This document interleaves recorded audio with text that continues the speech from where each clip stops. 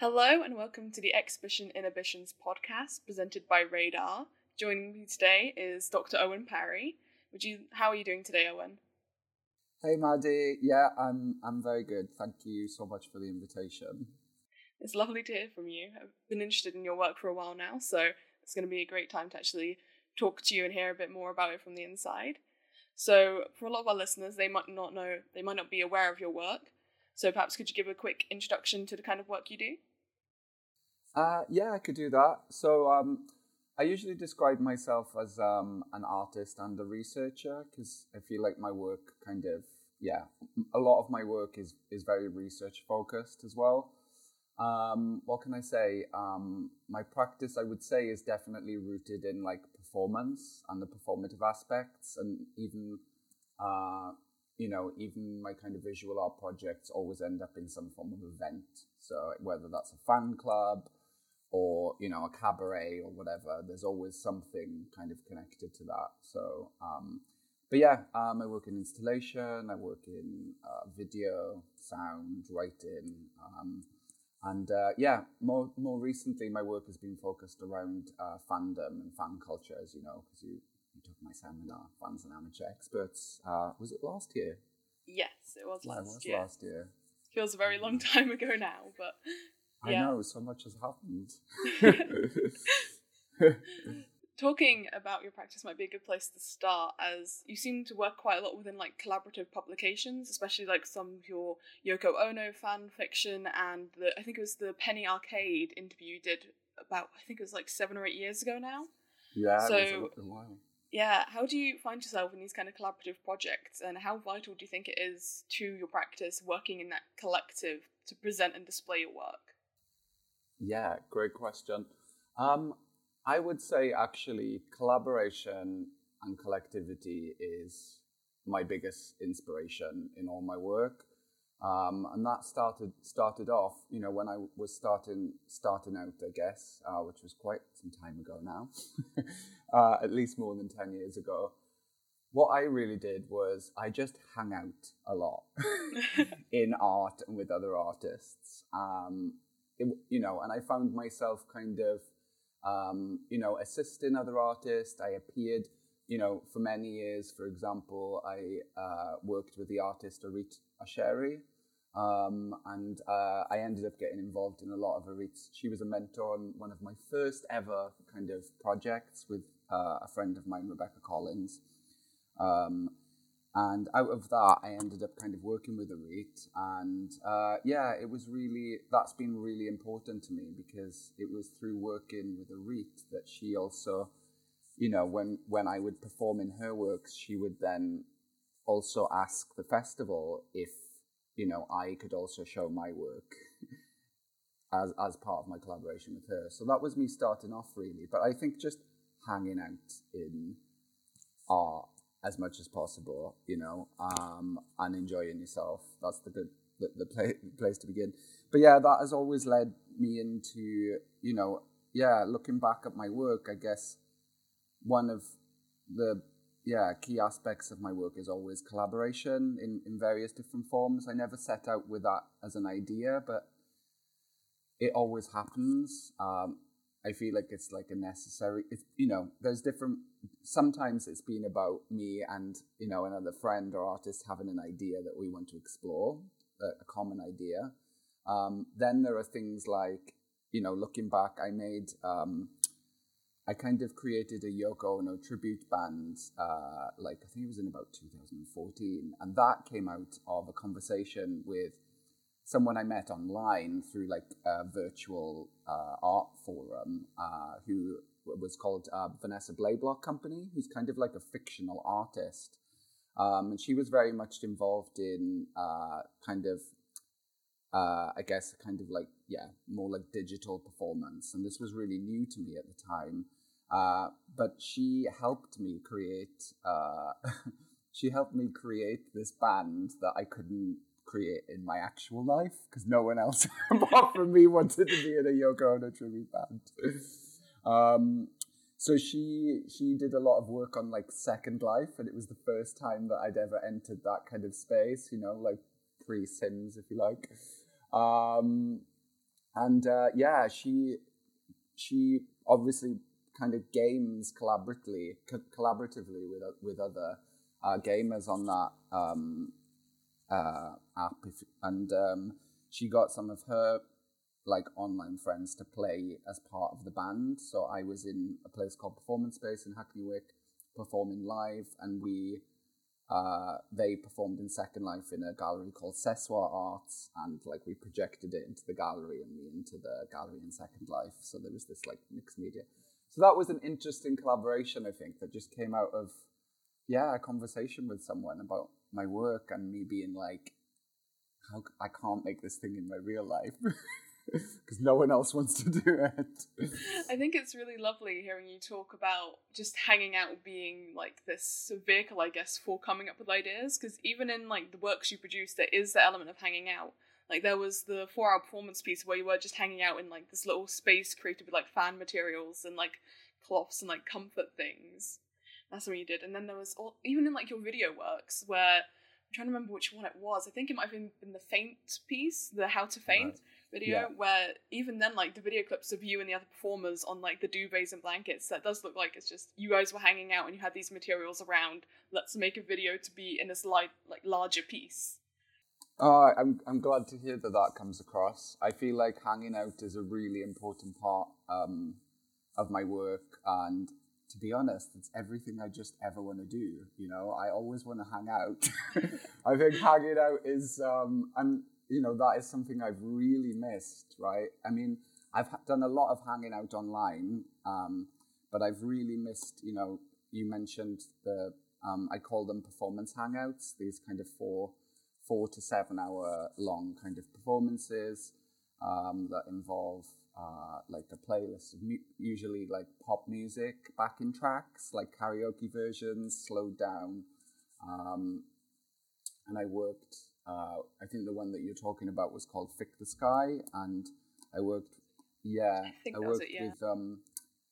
3 performers basically to develop a kind of like choreography that moved. So they were kind of somewhere between like the Macarena, like Tai Chi, kind of these non-accumulative, like quite easy dance routines that they performed, and then they also just hung out. And the audience sat around this. That all happened on top of on top of a screen made of like just kind of trash materials, things from fandom, shower curtains, gaffer tape together just on this screen on the floor, like a European Union flag, and then the audience sit in the kind of dark in beanbags or like in picnicking fashion. And the whole, you know, vibe of this piece is that it's very open, that you feel like you can come and go. And my question was really like, how can we make a performance that doesn't have to be looked at all the time? You know, because it's so that we could enable the audience to also like kind of just relax and come and go. And to also feel free to, like, we included, we brought, like, sockets in so people could plug in their computers and their phones, and the whole thing was being live streamed at the same time. And this was also, you know, it's worth saying, but this was, like, also before the pandemic. So I've always been kind of interested in also, like, streaming my work online, there's always been a kind of interaction with that anyway, even before the pandemic. So it is really interesting hearing you talk about this and like obviously seeing it in your past works where this kind of like virtual collaboration has always been an element of what you've been doing. And I'll talk about it a bit more later on, but it might be interesting to touch on it a bit now. But do you find yourself kind of drawn to these kind of like virtual collaborations as kind of like the position as the outsider, I guess? Because a lot of your work does relate to like queer themes and that kind of thing. And that's like very outside of the mainstream stuff, but then so are these virtual communities and places that you're interacting with. Yeah, that's really great that you touched upon that. I feel like most of my work has come about through what I understand as a kind of subculture of performance art in London, and also club performance coming out of kind of queer clubs, actually. And I used to perform in nightclubs in my younger days. uh, where I also, which were also like collaborations.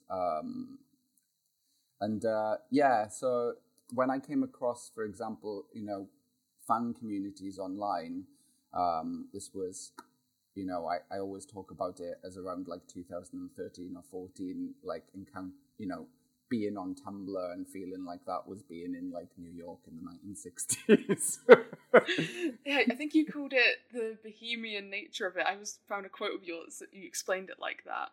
And I was talking like about it earlier because I found it so strange you explaining it like that, because at the same time I was on Tumblr as a 13-year-old interacting with those like on the ground level. And it's so interesting like hearing it from like this complete other perspective of my own. That you're seeing it as like this great exciting thing, whereas I just saw it as a place to talk to people online. I mean, that's also, I have to say, that's why it's also been such a joy, running my Fans and Amateur Experts seminar, because, a lot of my research engages with the stuff that you guys, like my students, were really much involved in, right?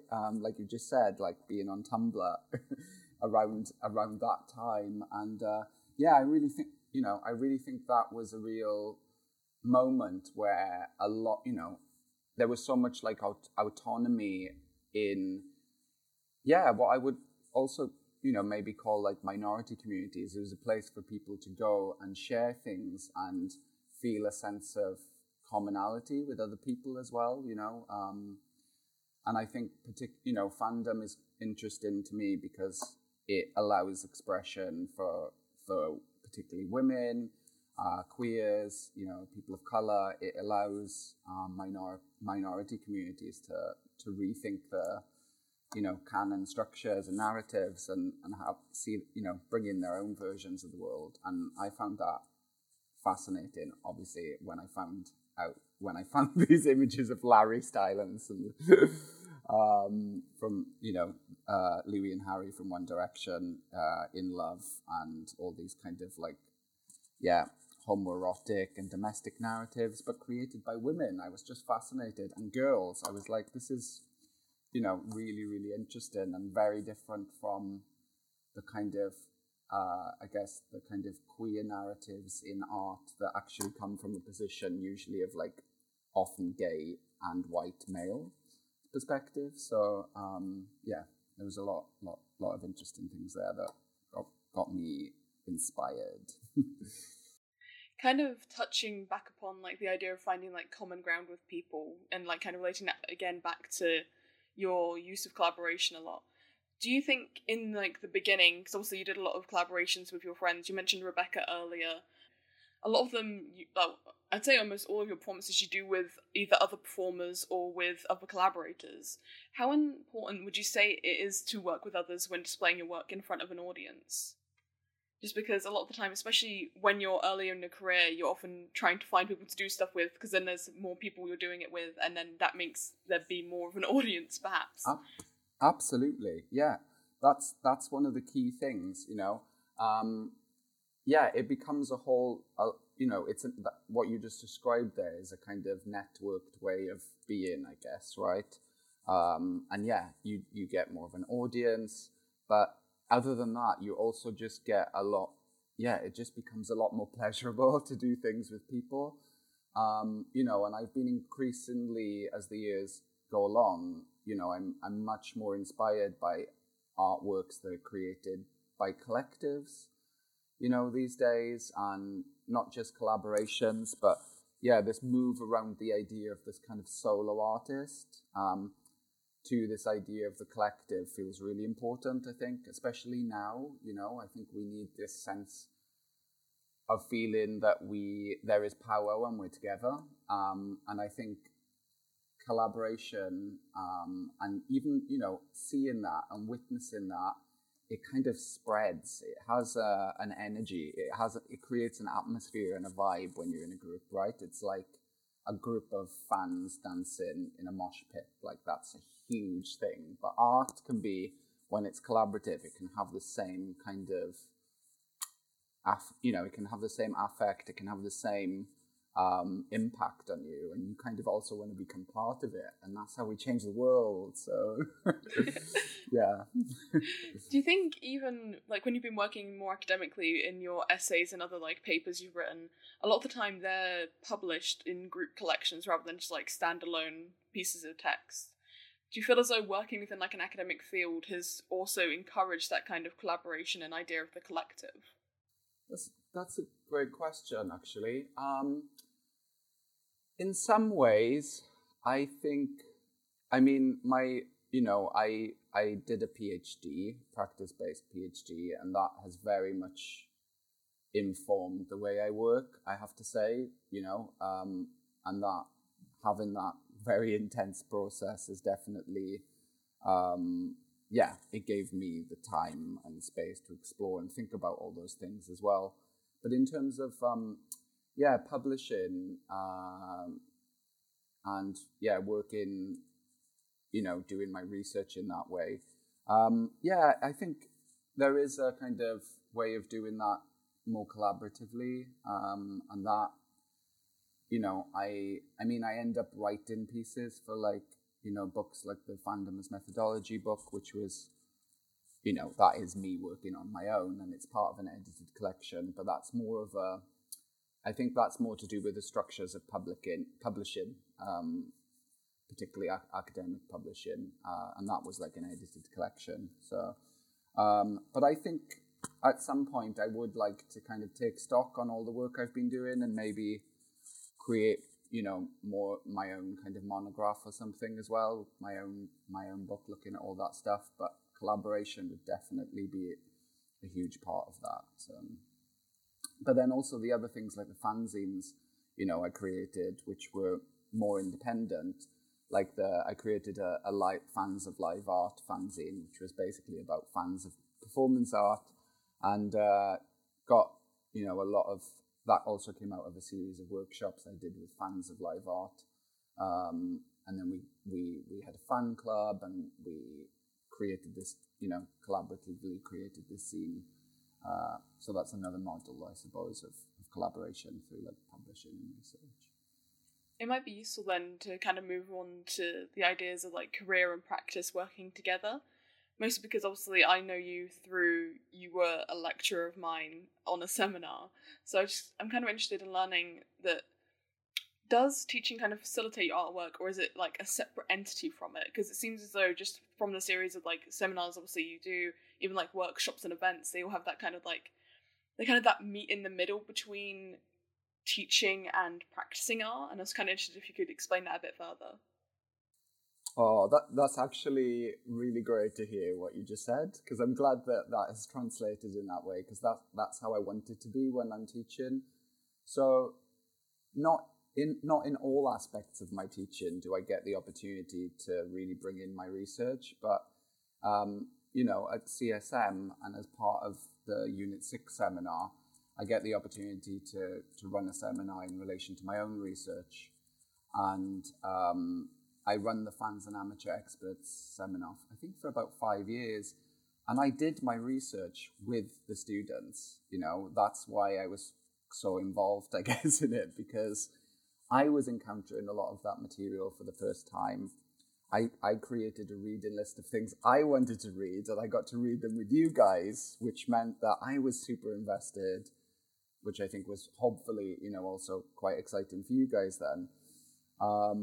And that's the way, and I think that is the best model of teaching. So for me, I get a huge amount out of that, and as I said earlier, I end up working with you guys and learning so much through that, because, for example, you talking about spending your teen years growing up on Tumblr.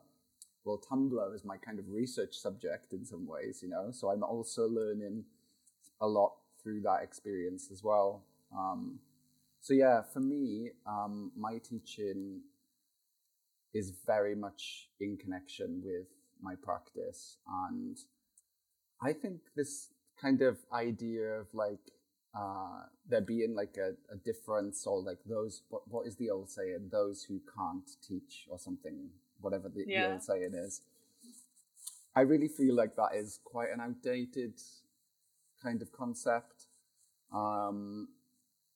For me anyway, particularly because I actually really get a lot out of teaching, and I really enjoy it. So, but yeah, I mean, that I have to say that isn't all aspects of teaching, because there is a lot of other aspects to it, like, administration, and also having to lead aspects of teaching not connected to my research in other institutions as well. That isn't so great. But yeah, absolutely. The Fans and Amateur Experts class has been a bit like my kind of baby for for a number of years. But I'm doing a new one now. Oh wow, really? Yeah, I've started a new, which is I guess it's a trajectory from my Fan Riot project and the Fans and Amateur Experts seminar. But this year I began a new seminar called Conspiracy Gate, which is on art and conspiracy theories, which is also, connected to my interest in fan fiction and world building. And didn't you run a 2-day workshop recently? It was like, what was it called? It was like Dali and Paranoiac Conspiracy Theory thing. Yeah, it was called Dali's Paranoiac Critical Pizza. Yeah. See, when I was reading about that, I found it really interesting because obviously it was a virtual event due to everything going on, but alongside Zoom, you chose to include Discord as like a means to talk with people interacting in that. And I kind of wanted to ask a bit more of that, because how did you end up choosing Discord? That's quite like people who play games and are within fandoms, that's kind of like the social media outlet they use to talk to people. Yeah. I was kind of wondering how you got there. Yeah. Well, it's funny, actually. We didn't end up using Discord on the second day, which was the plan. But I have been using Discord in my practice and in through workshops and also through teaching. So I worked on a show with a group of acting students at Rose Bruford College in January and February, and we developed like an online kind of interactive game / LARP / performance that was called This Is Not a Game. And with that, a huge part of the process, because it was so tiring also working, remotely on Zoom every day, Discord is a great site for being able to hang out, but not also always have this kind of interaction that you have through Zoom, where you kind of always have to be present. You cannot, with Discord, there's elements of just like, there's text channels, there's voice channels, and, the possibility of video, but you can also you can build your own kind of rooms, so you can move in and out of different rooms. So it became this space where we kind of role played characters. So we entered that space as fictional versions of ourselves, which was really fun. Wasn't your name like Baby G or something? I think that's what I saw you call yourself on the Fan Riot page or something like that. Baby G Parry. Yeah, I think I've got a lot of different online personas. Oko69 has been one that's gone on for years, and I've published fan fictions and different stuff under the pseudonym Oko69.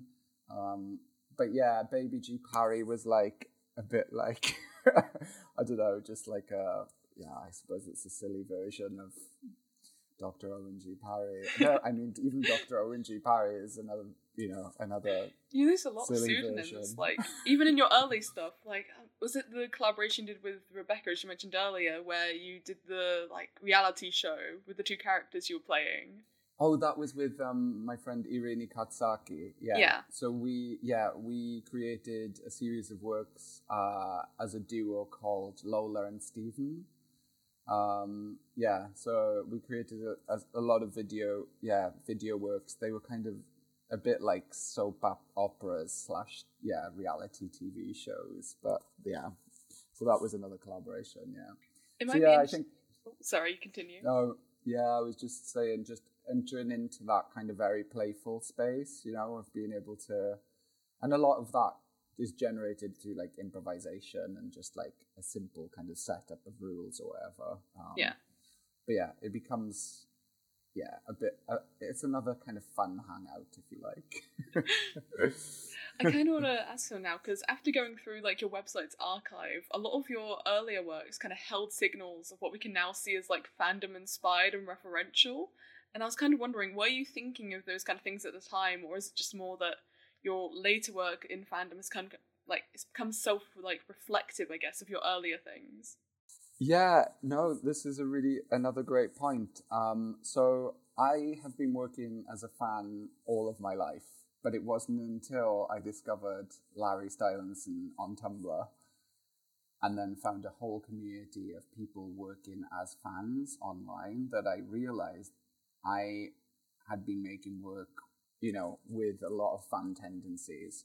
So back like 10 years ago, I made a series of works called I Want to Be in That Show or I Want to Be in That Film, which was basically me kind of, in a way, Mary Sueing or putting myself in and recreating a series of like performance artworks from the histories of performance art that I just wanted to be in and remixing those with like personal narratives from my life or fictional versions of how maybe my life might be. It was remixing those kind of things. So when I discovered, fandom on Tumblr in particular, I just kind of realized that somehow, through all my collaborations across the years with friends and other people in my community, particularly the live art community, I should say that the Live Art Development Agency and Lois Keaton, who runs it, has been a huge figure and influence, and has enabled a real creative and inspiring community. And without that, I really, that has been a means of me meeting so many other people who are kind of working in similar ways, particularly with performance and around like identity in various different ways. And so then discovering this stuff on Tumblr, I was like, wow, I've kind of been operating as a fan, and I feel like the live art community in the UK and the performance art scene in London was a bit like a fandom, We were always somehow reworking each other's works. There was this critique, happening as well, where people would write about each other's works and then that would inspire like another performance or something. So there's always this dialogue going on. And it's true that I think, I can't remember who says it, but there's one fan scholar that says, that often fans who write fan fiction, for example, don't realize that they're fan fiction authors until a long time into having, already written loads of stuff about Harry Potter, and Draco getting it on or whatever. I think it's really interesting you kind of talking about like the performance art scene in London already being a fandom, especially like, I'm trying to think of the piece, I think it was Milk Thing, where it's referencing Fireworks by Kenneth Anger. Yeah, but almost making work in reference or in response to like previous artists. That's almost an element of just creating like a piece of fan art in itself, because obviously you've been inspired by another artist to make a thing, and here's the response. Yeah. Wow. I feel like I haven't even thought about these works for so long, but it's really nice to hear that you've gone through the archive. Yeah, what Milk Thing, was a piece that I performed in mostly kind of cabaret and club setups. And it was a collaboration with a friend called Eleanor Trivelli, who was also like training to be a boxer. So we kind of incorporated that. But it came out of a kind of task we had of watching Kenneth Anger films and wanting to create somehow a response to that. It's a very like, it's not that close to Kenneth Anger's work, but there's maybe elements of it in there in some ways. So it does become a kind of fan fiction. I never thought of that work as a fan fiction, but there you go. It's true. Kind of thinking about that then, do you consider fandom spaces kind of vehicles for creative opportunity? Just because obviously you're existing in a lot of them and you're reflecting on a lot of them.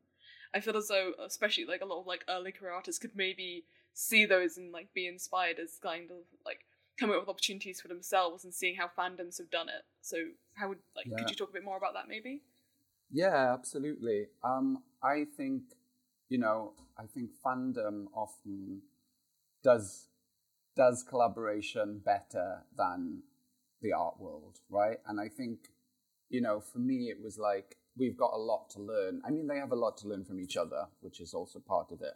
And they're not also that distinct these days, I think. Now that we're part of an online kind of digital network, the blur in between what is like a fandom and what is, visual art or fine art or high art, as we know, those lines are blurring, and, the community is online, whether that's producing content on YouTube or, all these become kind of interrelated in some ways. But I think what really inspires me about fandom is the amount of expertise that a fan has.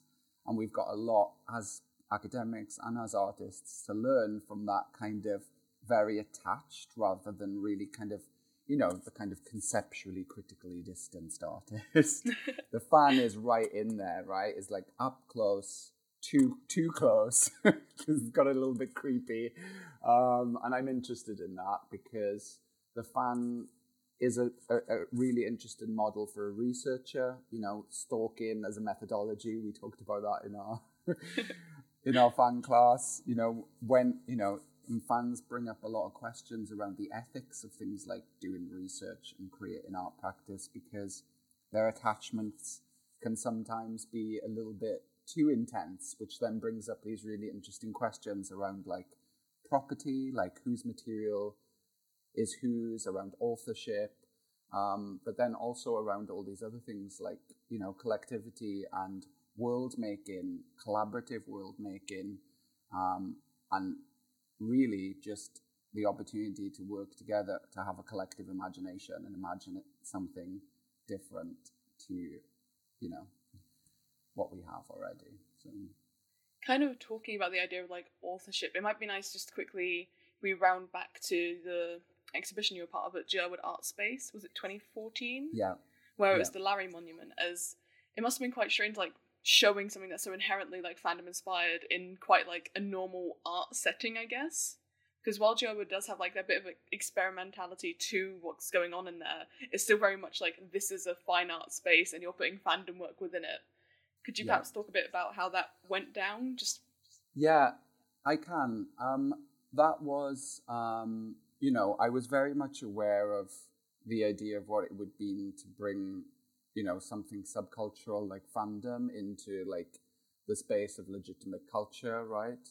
And part of my project was investigating that. So Larry Monument was a fictional monument to the Larry Stylinson fan community and the imaginary romance between Louis and Harry from One Direction, which included this kind of structure with scaffolding structure that was a little bit maybe sci-fi or something, a video called Larry Shipping Ritual that was like a wall of etchings, the hieroglyphs. The hieroglyphs, yeah.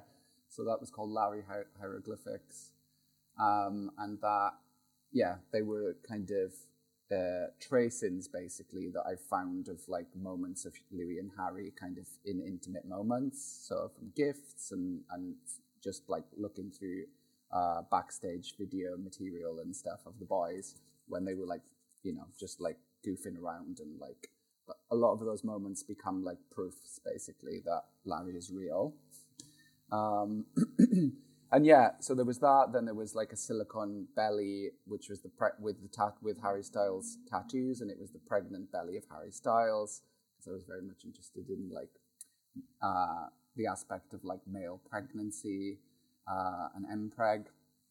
And then there was this flag called Larry Underwater Kiss, which was Louis and Harry kind of snogging underwater. So this whole setup, draws on a lot of aspects of fan fiction and fantasy that comes out of that fandom around Louis and Harry.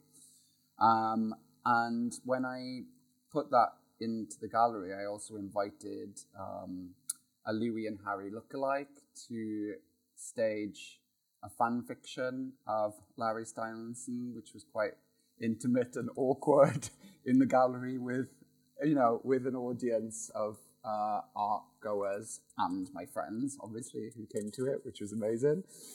And it's, the documentation of that is still going viral every day on my Tumblr. There's like, I don't know how many hundred. Yeah. So in some ways for me, that was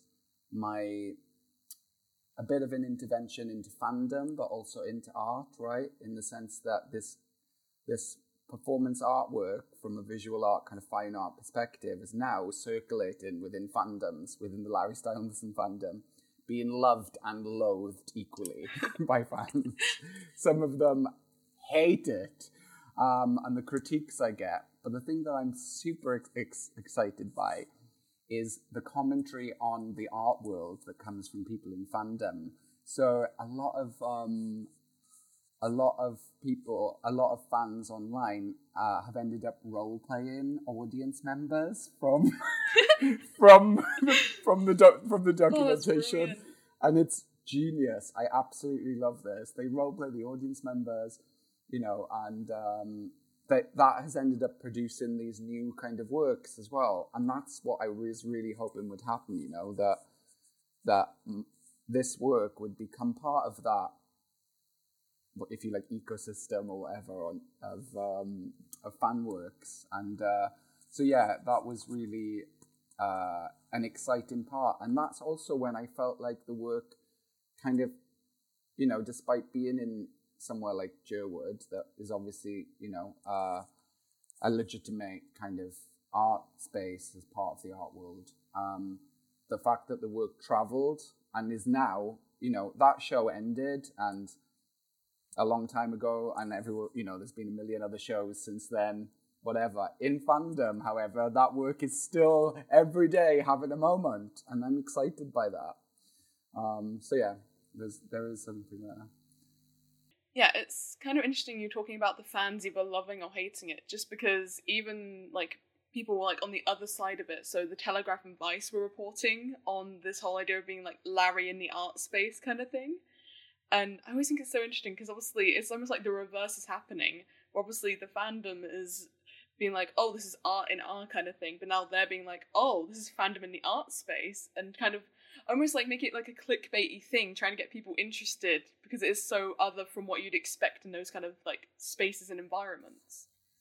Yeah, I'm kind of aware of that as well, and part of me wants to, be a little bit kind of like protective over, that space, especially, things like Vice. They're really known for their clickbait material and their like appropriation of subculture.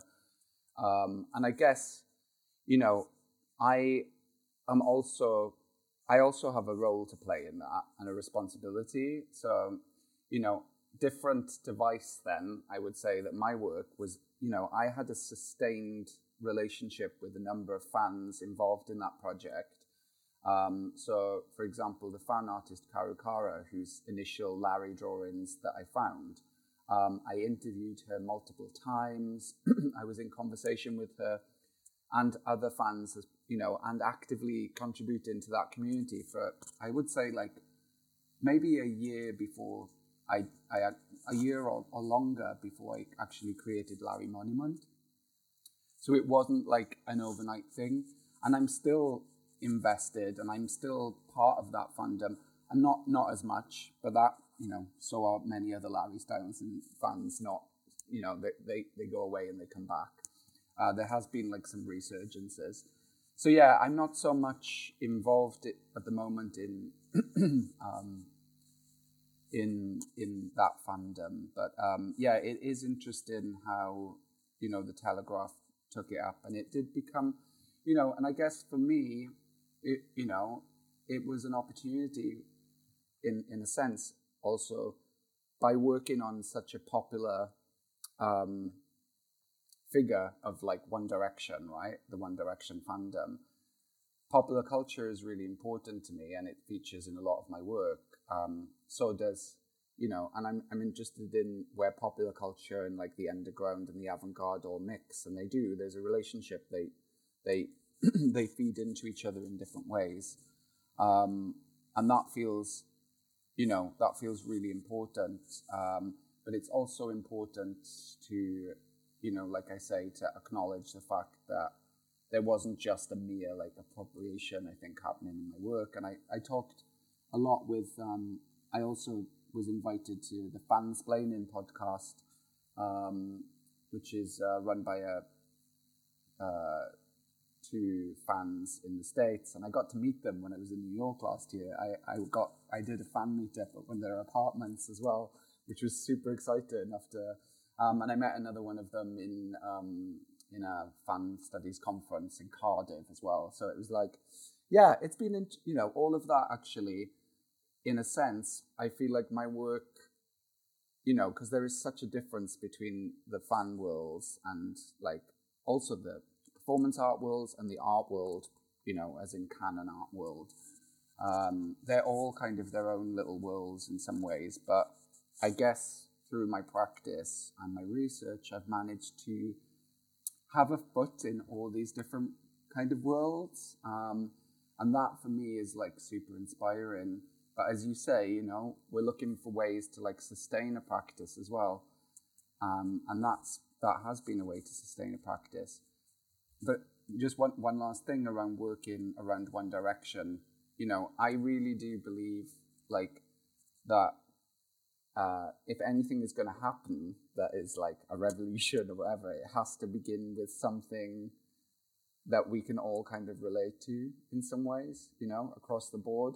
And that's why I'm interested in popular culture, and that's the thing that can draw us all in some ways. It's accessible, and yet within that we can like create these amazing holes into like really different practices. And that's why fandom and fan fiction is so exciting for me, that I can read this really, quite strange fan fiction that is just about Louis and Harry going shopping for curtains.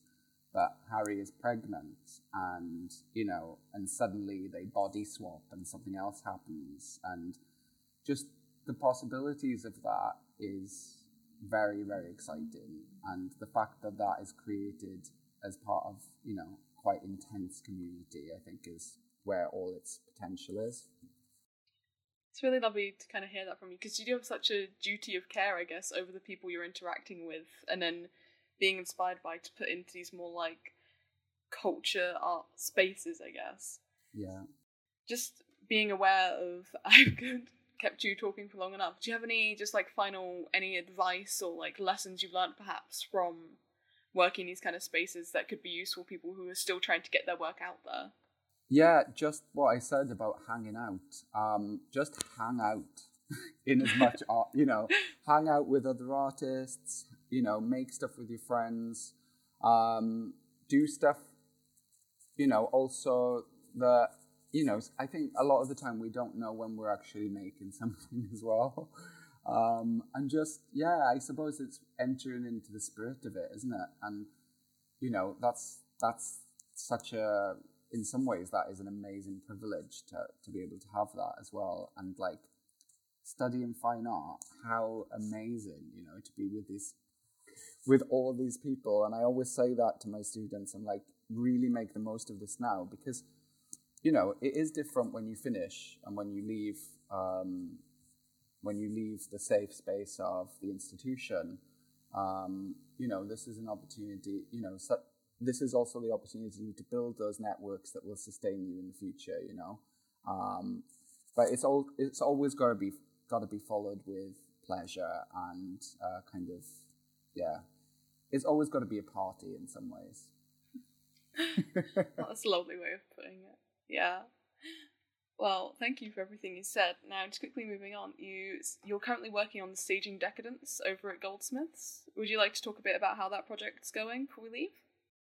Yeah, I can say a little bit about Staging Decadence. Yeah, so I have a research position at the moment as part of the Staging Decadence project in Goldsmiths, which is exploring decadence, if you like, as a kind of embodied methodology in performance and specifically theatre practices across the long 20th century. So that's like mining the histories basically of decadence right up to, now, but also looking through the history to things as far back as like Oscar Wilde, and where like, and Audrey Beardsley's kind of illustrations and stuff. And we, as part of this project, I'm a researcher, and it's run by Adam Alston, who's a lecturer in Goldsmiths in the Theatre and Performance Department. And Adam's creating a book out of this project.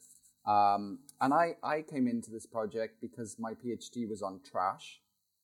And this project in some ways is mining kind of the histories of like excessive bodies, spectacle, but also things like my work on the Hangout, and this idea of kind of luxuriating spaces. All of this is kind of part of that work. So we've had a series of seminars running recently, including one that I did last week with Adam, which was themed around agitation, supersaturation, and trash. And this week we've got another seminar coming up, which is on decadence and the occult, and we've got a series of speakers coming in for that. And then, in the summer, after the summer, hopefully, we're staging a salon at a place called Here in New York, which will be with a series of performance artists who make work in some ways, employing methods or embodied practices of decadence. And then there's going to be in London next January, the date isn't confirmed, but it will be in January. At Rich Mix in London, there will be a series of performances as part of a Stage in Decadence salon event. So there'll be talks and performances as part of that. So I'll drop the Stage in Decadence website as a link for you to share as well, Maddie. Perfect, thanks so much. Hopefully I'll be including a few links like that, going to your own personal website and some other things I think are interesting from your work. So those will be attached either in the description of this episode or on the Exhibitions Inhibitions website itself. Now, to kind of draw it all to close, thank you so much for letting me talk to you today. It's genuinely been a delight. I just really appreciate talking to you. I love hearing you talk about your work and everything you've done. So thanks so much for joining me. That's great. Thanks, Maddie. And thanks so much for diving really deep into my archive. That was like flashbacks from history there. It was quite nice to take stock of as well. So thank you. Perfect. Well, thanks so much. I'll quickly sign off the episode with, this has been the Inhibitions podcast with Radar. And thank you for listening.